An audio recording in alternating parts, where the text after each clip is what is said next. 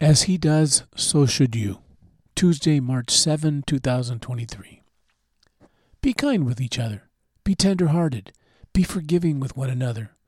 This is the way God in Christ treats you. Ephesians 4:32. The second half of the 4th chapter of Ephesians is a tough read. There is counsel for every sincere follower of Christ. In short, Paul submits powerful counsel to these new Gentiles who were becoming members of the family in Christ. They were also fresh off the turnip truck. The Jewish elite were chock-filled with rituals, ceremonies, and sacrifices. They had it all down. Do what the Bible tells you to do, and you will be fine.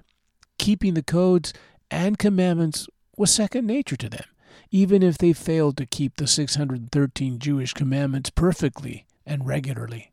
Of course, there were also the uncouth and uncivil neophytes in this new paradigm and pecking order. The Gentiles were given freedoms that the Jews were very reticent to accept. The Gentiles were not familiar with the parameters of the law, and they sensed they needed to honor all of them in order to be accepted into this new fellowship and hierarchy. There was the rub. The Jewish contingent demanded more. The Gentiles were given more freedom. The Jewish Christians were scandalized by the apparent license the Gentiles were given. It appears Paul got the letter from the Jewish leadership. Tighten up the ship or we're going to have to tighten it up for you. But Paul would have nothing to say about this. He was unwilling to saddle the Gentiles with the religious trappings of the Jewish Christians.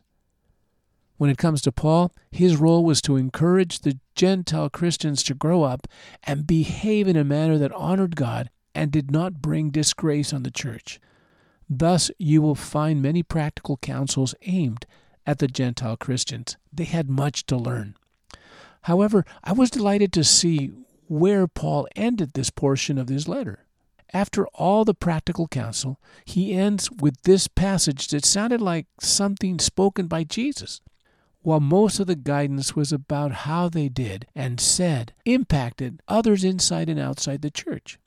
We ought to still read this chapter regularly today.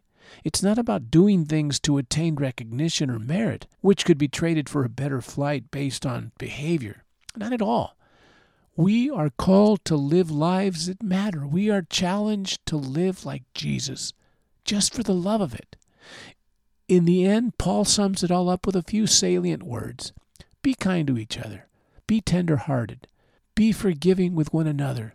This is the way God in Christ treats you. There it is. I love the words and the simplicity. Whatever you do, make an effort to do it in the spirit of Jesus. Be kind to everyone. Be tender with those who may not deserve it. Forgive generously. Bottom line, treat others as you have been treated by God. How's that? There's the standard. Let people know that we are Jesus' disciples by the way we live and love. Abba, lead me to a place where I can share the gospel. Give me the boldness to share the good news to someone who needs grace. In Jesus' name, amen.